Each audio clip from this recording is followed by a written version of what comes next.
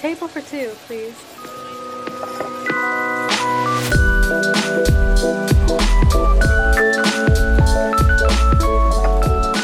Hello, my name is Viveka. And I'm Amy. And welcome back to Table for Two.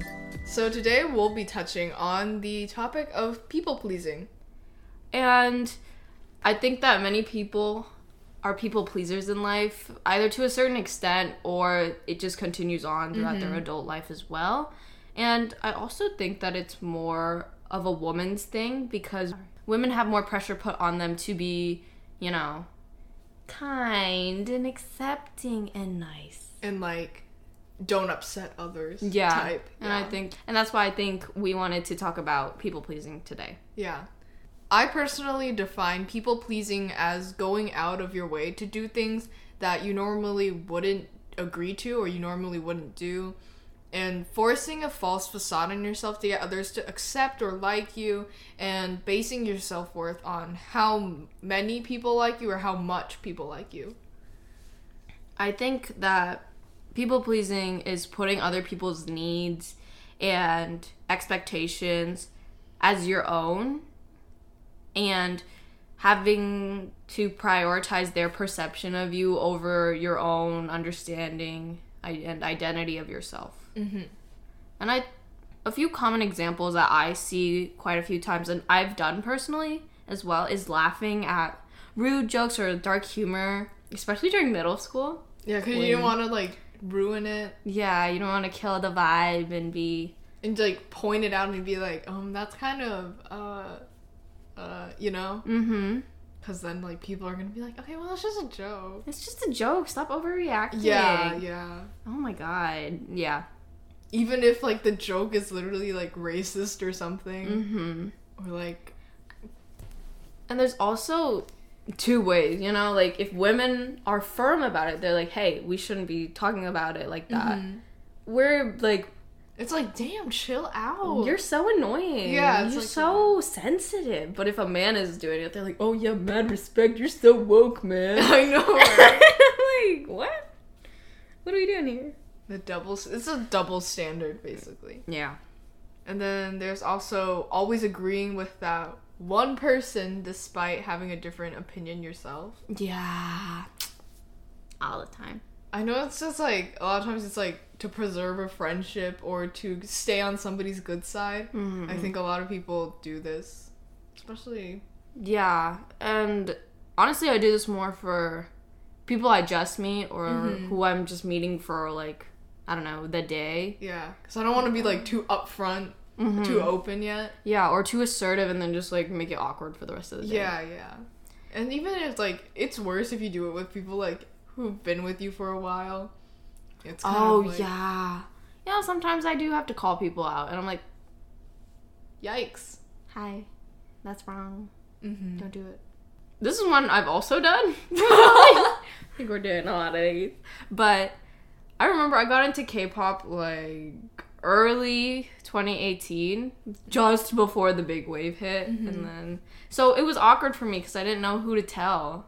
No, I didn't have anyone to talk to about K-pop, and people would say things like, oh yeah, K-pop's so cringy, they're probably all gay. And I was like, oh, okay, walk away. People pleasing is pretty much a bad thing to do, not for other people, but for yourself. I think that it makes you lose your sense of identity and you start to forget what aspects of yourself are your own and not something you forced upon yourself for the sake of other people. Because people pleasing, it's not a conscious decision.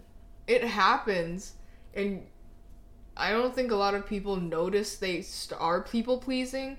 It just happens to them, and once they realize it, they're like, oh well, I'm in this mess now.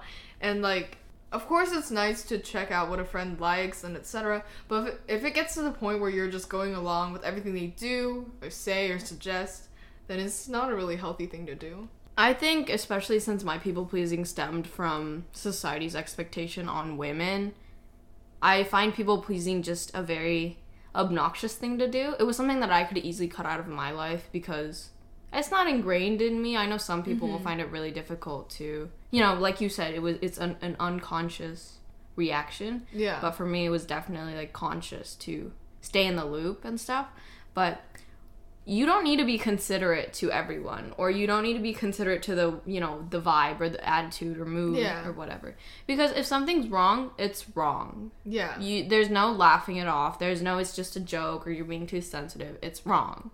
You shouldn't do it. Yeah, there's not an obligation for you to, you know, not say anything about it. Exactly. And I also was a pretty big people pleaser because I didn't have a lot of friends before. Like, now that I got some friends, I wanted to keep these friends. So I was doing it pretty much to, you know, like I said, stay in the loop. It was kind of desperation for their approval and their, okay, she's chill. We can talk to her. Yeah. But honestly, just be more comfortable in your own individuality and your own sense of moral justice. Like, it's not bad for anybody to be woke or a good person. It's not even being woke. It's just being a good person. I feel like everyone always just, like, craps on people for being good. A little over the bare minimum. It's too much for them. But yeah. I definitely think people-pleasing comes from, you know, your childhood, the way you were raised, or those, you know, key moments. Yeah, I think, like, people-pleasing, it really comes from the environment you had. Like, for me, it was, like, wanting to keep friends, wanting to make more friends, and also to, like, satisfy what other people perceive me as. I think a lot of it does come from society, and then we internalize it, and then that's how it just continues. And then the people around us also have that issue, and then they continue to push it on us. And then it's just like this kind of unconscious little silent killer, but like silent people-pleasing vibe. Usually I feel like it comes from a figure in your life, or just a family member or a friend that you had, and they were volatile when they weren't given what they wanted, or they were just really temperamental if you changed or if you threw a tantrum. So you just grew and adapted to that, and you were like, okay, so if I'm really nice to them, if I'm super, considerate, and if I agree with them at all costs, everything's gonna be okay. They're not gonna be mean to me. They're not gonna react badly. Yeah. And that's like the conditioning that probably happened at a certain point. And it's usually to just avoid that rejection or disappointment or conflict that you were facing in the beginning. We're just gonna discuss some of our own experiences with people pleasing. And I think that I've had the habit of people pleasing my entire life. I kind of still do it now, but I think it happened the most in, like, middle school. Like, in elementary, I didn't think I was really aware that I was people-pleasing. I was just like, oh, this is how I'm supposed to be. Like, this is how you make other people like you. I thought, like, that was the only way. And I just like stuff other people liked and try to get into them, even if I wasn't too interested. I also acted a certain way around someone, and then acted another way around somebody else. And, like, I had, like, a different personality every year. In middle school, I just wanted people to like me. So I always agreed with them on everything. And even if they and another one of my friends disagreed on something, I'd be, like, caught between sides. And that was, like, a whole thing, because I wanted to speak on this person's behalf. And I was like, okay, I gotta, like, fight for their opinion. But then the other person, I'd be like, okay, well, I don't really think they did anything wrong, but, like, this other person said that they're wrong, so I have to go, talk to this person. It was just, like, I think I was just really trying to just avoid people being mad at me. I just wanted to, like, keep friends. Thanks to those past experiences, I think I've become pretty aware when I'm people-pleasing, which is good, because either I can tone it down and either remind myself that this is my friend, I don't need to do this, or remember that it's not necessary to do this for people to accept me. So yeah, I still people please, but I consciously people please, and that's a step up. My people pleasing peaked in 8th and 9th grade, I think, because I had obligations towards other people. This is my first time I had a friend group. This is the first time I'm, like, being more social and extroverted. So I felt obligated to hold up that the version of me that they had. Okay. And So to fulfill those, versions of me, I became a person that I wasn't. I tolerated a lot of weird and offensive, quote-unquote jokes. I feel like we use quote-unquote a lot. Yeah, I mean, like, it makes sense because, we gotta emphasize that this is sarcasm. Yes. Yeah. I listened to music I didn't like that much. I took interest in sports, even though I couldn't care less. And other things like that, I became gross, in my own opinion. And I hated it because I was so far into this facade of who I was that I denied it when people said that I changed or whatever. I remember my sister, she was like, Vika, you changed a lot. Mm-hmm. Like, I became very jarring, I was very irritable at a certain point in time. She's like, I was like, no, I'm not different. I never changed. But the truth was, the reality is that I did change, and I did it during a very formative and important time in my life where I felt like my innocence and youth and just like my adolescence was kind of just taken away from me, and like I was just pushed into a very jarring world. Yeah, like your ability to make a choice on what you wanted to be like. Yeah. Yeah. And I don't wholly blame the people that I surrounded myself with during those times for what happened to me, but I also blame myself for surrounding myself with those people because I wanted people to like me and I wanted to keep these friends that I had. But I immediately stopped people pleasing after I cut, certain people out of my life. And it was honestly like a breath of fresh air because I was like, wow, I have no obligations or expectations that I need to fulfill right now. Mm-hmm. And I was able to admit to or indulge in the things that I liked. And I was able to reconnect and reform relationships with people that I pushed aside or just, put on the back burner during that time. Mm-hmm. But honestly, I also feel like still at that point, I was still pretty, I have to be nice to everyone, But it was really during the beginning of quarantine when I kind of was like, I don't need to please anyone else, regardless. The decisions I make for myself are decisions I make in confidence. Mm-hmm. I don't need other people to tell me that, you can't do that. That's not nice to this person or this person. I was like, I don't care. It's my decision. If the blame falls on me, it falls on me because it was my decision and I take responsibility for that. Mm-hmm. So it was kind of just that.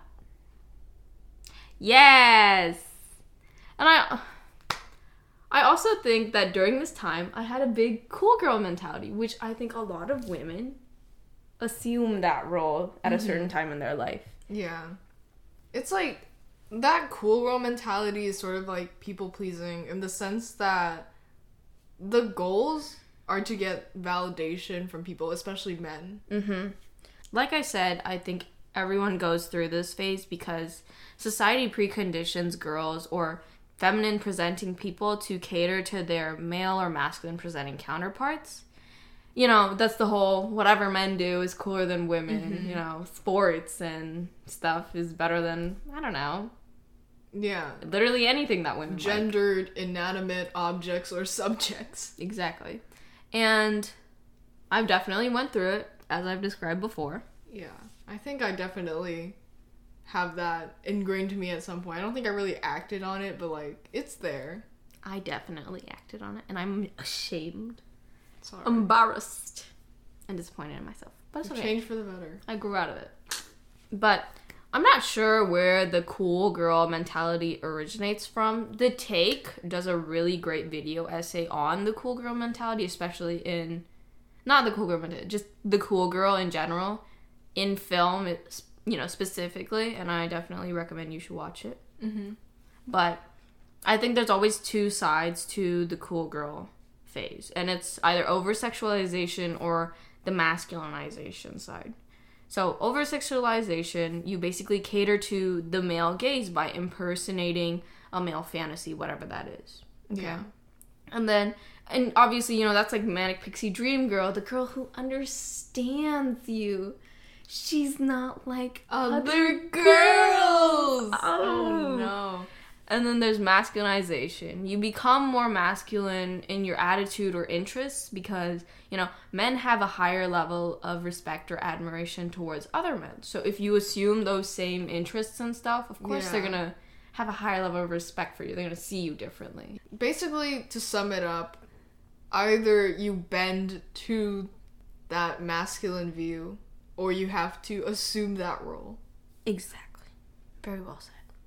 In order to be respected, you have to, like, take away your femininity. Your own individuality. Yeah. And I think great movies of this, of a cool girl breaking through the cool girl mentality, is Gone Girl. Not recommended for younger people, but it shows the main character very much, like, assuming this persona to please her husband. And eventually, when her husband fails to uphold the, like, you know, his own role. Yeah, when he starts disappointing her, she's like, no, I can't do this anymore. You know, I'm not the cool girl. I did all this for you, and then you're not doing the same for me. We can't keep going.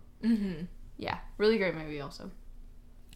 But yeah, I also think misogyny-affected people are also a result of people-pleasing to a certain extent, or they people-please quite a bit. Yeah. These people put an emphasis on highlighting, like, the masculine, quote-unquote, part of themselves because femininity or androgyny is not deserving of the same respect in that gaze. Yes. I think this is just, like, a societal, kind of more universal way that people-pleasing affects a lot of people, especially women. Yes. I think that is really just, you know, society has a definition of normal, of tolerable, of you're okay. And to do that, many people please because, you know, if you're not nice, if you're not understanding and empathetic all the time, then what are you really? You're not worth it.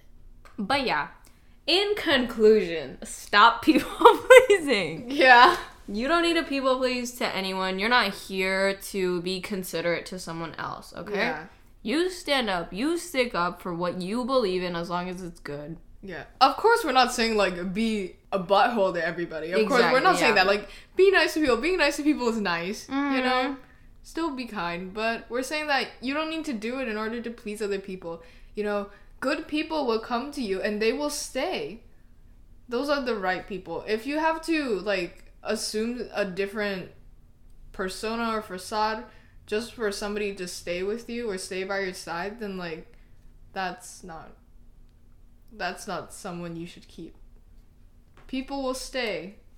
You just have to find the right people. And, you know, not everybody's personalities, beliefs, etc. is suited for one another. Obviously, there can be two different people who are both, like, they're both great people, but they just don't mix well together. And that's okay. Because there's, like, 7+ billion people in the world. You'll find somebody. Yep. And with that, that's the conclusion of today's episode of People Pleasing. We hope you take some time to think about your own people-pleasing tendencies, if you have any. And become more conscious when you do, and stop. Yeah. Or reduce it, like Amy does. Conscious people-pleasing. Conscious people-pleasing. Yeah, sometimes you will still have to people-please, especially in, like, corporate settings. Oh, yeah. But that's, like, a whole nother topic. So, with that being said... My name is Eka. And I'm Amy. And we're signing off. Check this.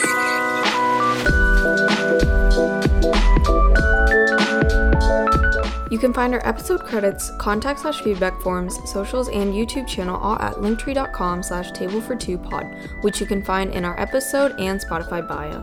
See you next Wednesday with a brand new episode.